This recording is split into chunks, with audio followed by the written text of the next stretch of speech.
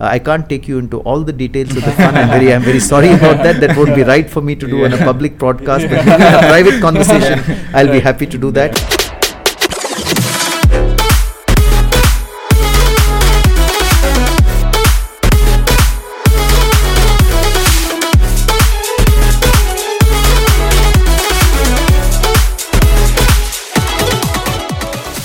Hey guys, welcome back to another episode of Bits and Pieces. My name is Noah Martins. This is my partner Rohan Arundekar. And with us today we have a very special guest. We have Mr. Harish Bhatt, who is the custodian, the brand custodian of the Tata Sons Group. Yeah. And he's also an author. You've written almost a dozen books, I believe. A few books, yes, and I'll be happy to speak about them. What do you want to know about my books? Yeah. No, but first I wanted to know, what is a brand custodian? So you what know, is it that you do with the Tata? what does a custodian do? A custodian is a person who protects, Right. and therefore, you know, when you have a brand which is as old and as revered as the Tata brand, the Tata brand is 152 years of age today, and it's growing from strength to strength. I mean, how many brands do you know which are 152 years of age? Not that many. How many people do you know who are 152 years of age? So 152 years, this brand has stood for many things. It stood for the community. It stood for giving back to the nation. It stood for pioneering new businesses, whether it is steel or luxury hotels or IT services or branded jewelry or branded salt or a host of new businesses which are important for this country and contribute to the nation. Right. So you have to ensure that those pillars of the brand remain intact. You have to ensure that all the companies which use this brand use it in a particular manner, and you have to ensure that this brand is developed very carefully and left even stronger for the next generation. Because, you know, you may think that the Tata brand is Tata, but truly speaking, the Tata brand is owned by the people of India. They have seen it throughout their lives. Haven't you seen it since the time you were a child with everything that you have used? And we need to ensure that we pass it on to your generation and to the generation after you stronger than it's been. And that's my role as brand custodian of the Tata Group. So you have to know what Tata stands for. Of course, I think the idea of a brand is very, very important. Okay, you know, your podcast stands for something. What you're doing just now, Bits and Pieces. It's a nice, engaging podcast for young people. Similarly, Tata is a brand where the community is at the center, and everything that we do, we build very profitable businesses, we build pioneering businesses, but we use them to give back to the community. That's what the Tata brand is all about.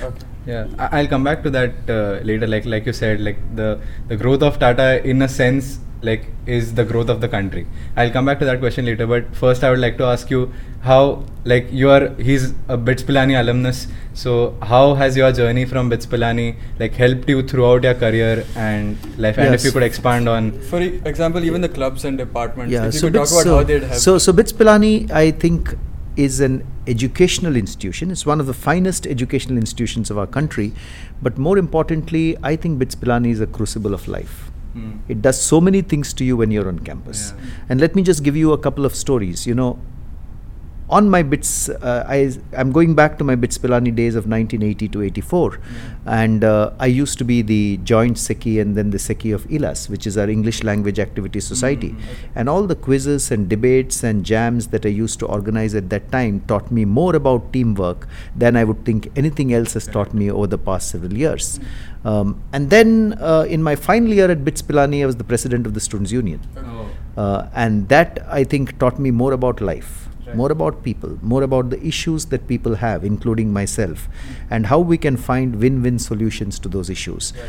Came up, I think, well and vibrant. I realized that, you know, sometimes someone has a problem, you just have to listen to the problem. And then do your best to see whether you can craft a solution. But often people just need to listen. And often you just need to speak to people for people to listen to.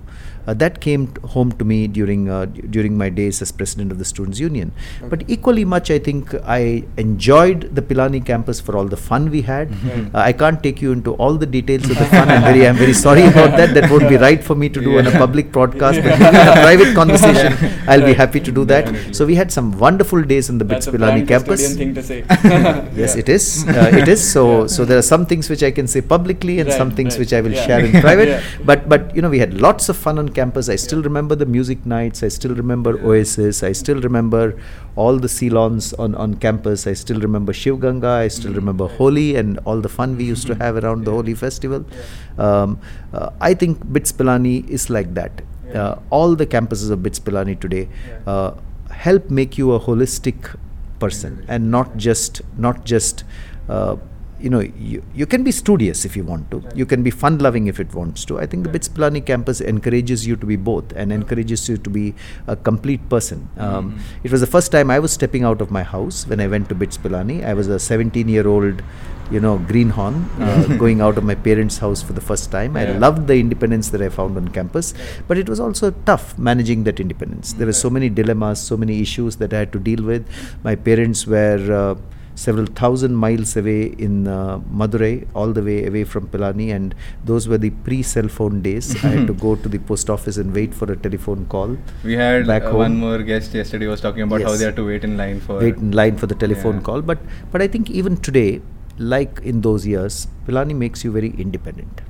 It teaches you how to lead life with all its happiness, its sorrows, its anxieties, its exuberations, all the, you know, all the joys we have, but also all the trials and all the stumbles that we do, of which I'm sure I have done many on campus, and I'm sure no student goes through without those stumbles. So I think that's why Pilani to me is the crucible of life. It helps you come out as a well-rounded person, which is why many companies in India today look forward to recruiting graduates from BITS Pilani. That's why I think we have a very special place in the heart of this nation as an educational institution.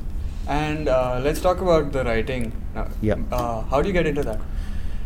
I've always been passionate about writing. Even on campus, I used to write for two magazines we had at Pilani at that time. One was called the Camel Post, which, you know, the name may sound a very slow thing to you, being a camel post, but it was a very fiery magazine. It used to have articles which were critical of various things. I still remember arguing with my editorial team at that time and saying I will only write about this or not about that. And then we used to have a magazine in the Pilani campus called Cactus Flower, which was once a year, which actually started in 1983 when I was on the campus. And I was one of the members of the editorial team. I was not the editor, but I wrote for that as well. I remember doing a wonderful interview with Dr. Karan Singh, who had come to visit the campus at that time, and a few other articles. You know, writing is very creative. Writing is very fulfilling, and it has been a passion with me. And over the years, it's grown.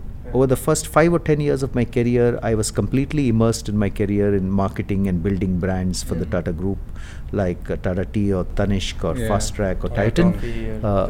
So all those brands. But later, as I went into my 30s and 40s, I rediscovered my love for writing. I love writing because it's creative. I love writing because, you know, the very art of framing a beautiful sentence with the right words, seeing the words drop into place and seeing them perfectly fit and juxtapose with each other is so magical. And I love writing because it helps you convey your ideas to so many people across. So with all the experience that I've built in branding and marketing and working in a corporate now, I think writing is the best form for me to actually give life to those experiences and bring them to many more people. Plus, writing is immensely relaxing for me. It's like music for some people, dance for some people, you know, trekking for some people. I wonder what it is for the three of you, but writing is like that for me. When I write, I find a sense of calm come over me. And I do some pieces on marketing and branding for the Hindu Business Line newspaper. I do a monthly column for them. I do some pieces pulling our own legs on, you know, all the fun that happens in offices. Some irreverent takes on office life. I do that for the Mint. And very recently I've written a book called An Extreme Love of Coffee, which is a book of fiction. It's all about, yesterday I did a session here at the BITS Pilani BGM on this book. It's a novel. It's a novel built around coffee, why coffee is a magical beverage. It's magic and adventure. It's a lot of travel. It's got hints of romance running through the book. So it's a wonderful story that comes together. And that's why, you know, the main reason I do writing is I'm very passionate about it. It's very fulfilling for me, and I'd like to do something I'm very happy doing. We'll Great. provide a link in the description for your book. You're most And- welcome. An Extreme Love of Coffee is available on Amazon, on Flipkart, in most bookstores. Yeah. I am sure many young college students love coffee Yeah. Yeah. because coffee is for keeping awake during exams, but Yeah. coffee is also for dating your boyfriend or girlfriend, and coffee Yeah. is also for perking you up whenever you're feeling a little low during the day. Yeah. So for anyone who loves coffee, this book is a wonderful accompaniment. And even if you don't love coffee, it will help you discover a love of coffee. So either way, I would, as a writer, I'd be delighted if all of you who are listening to this podcast decide to pick up An Extreme Love of Yeah. Coffee and read it. And my email address is there in the book. Please do write to me with your comments on what you think about the story.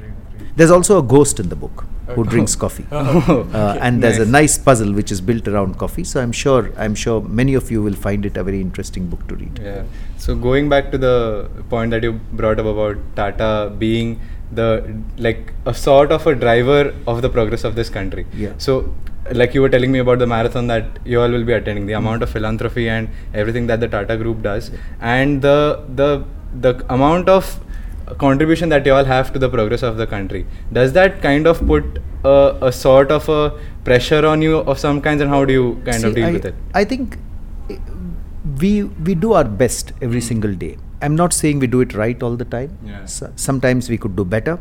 Yeah. I think we should have the humility to say that sometimes we don't do it as well as we do, but we try our best for the nation, for the community.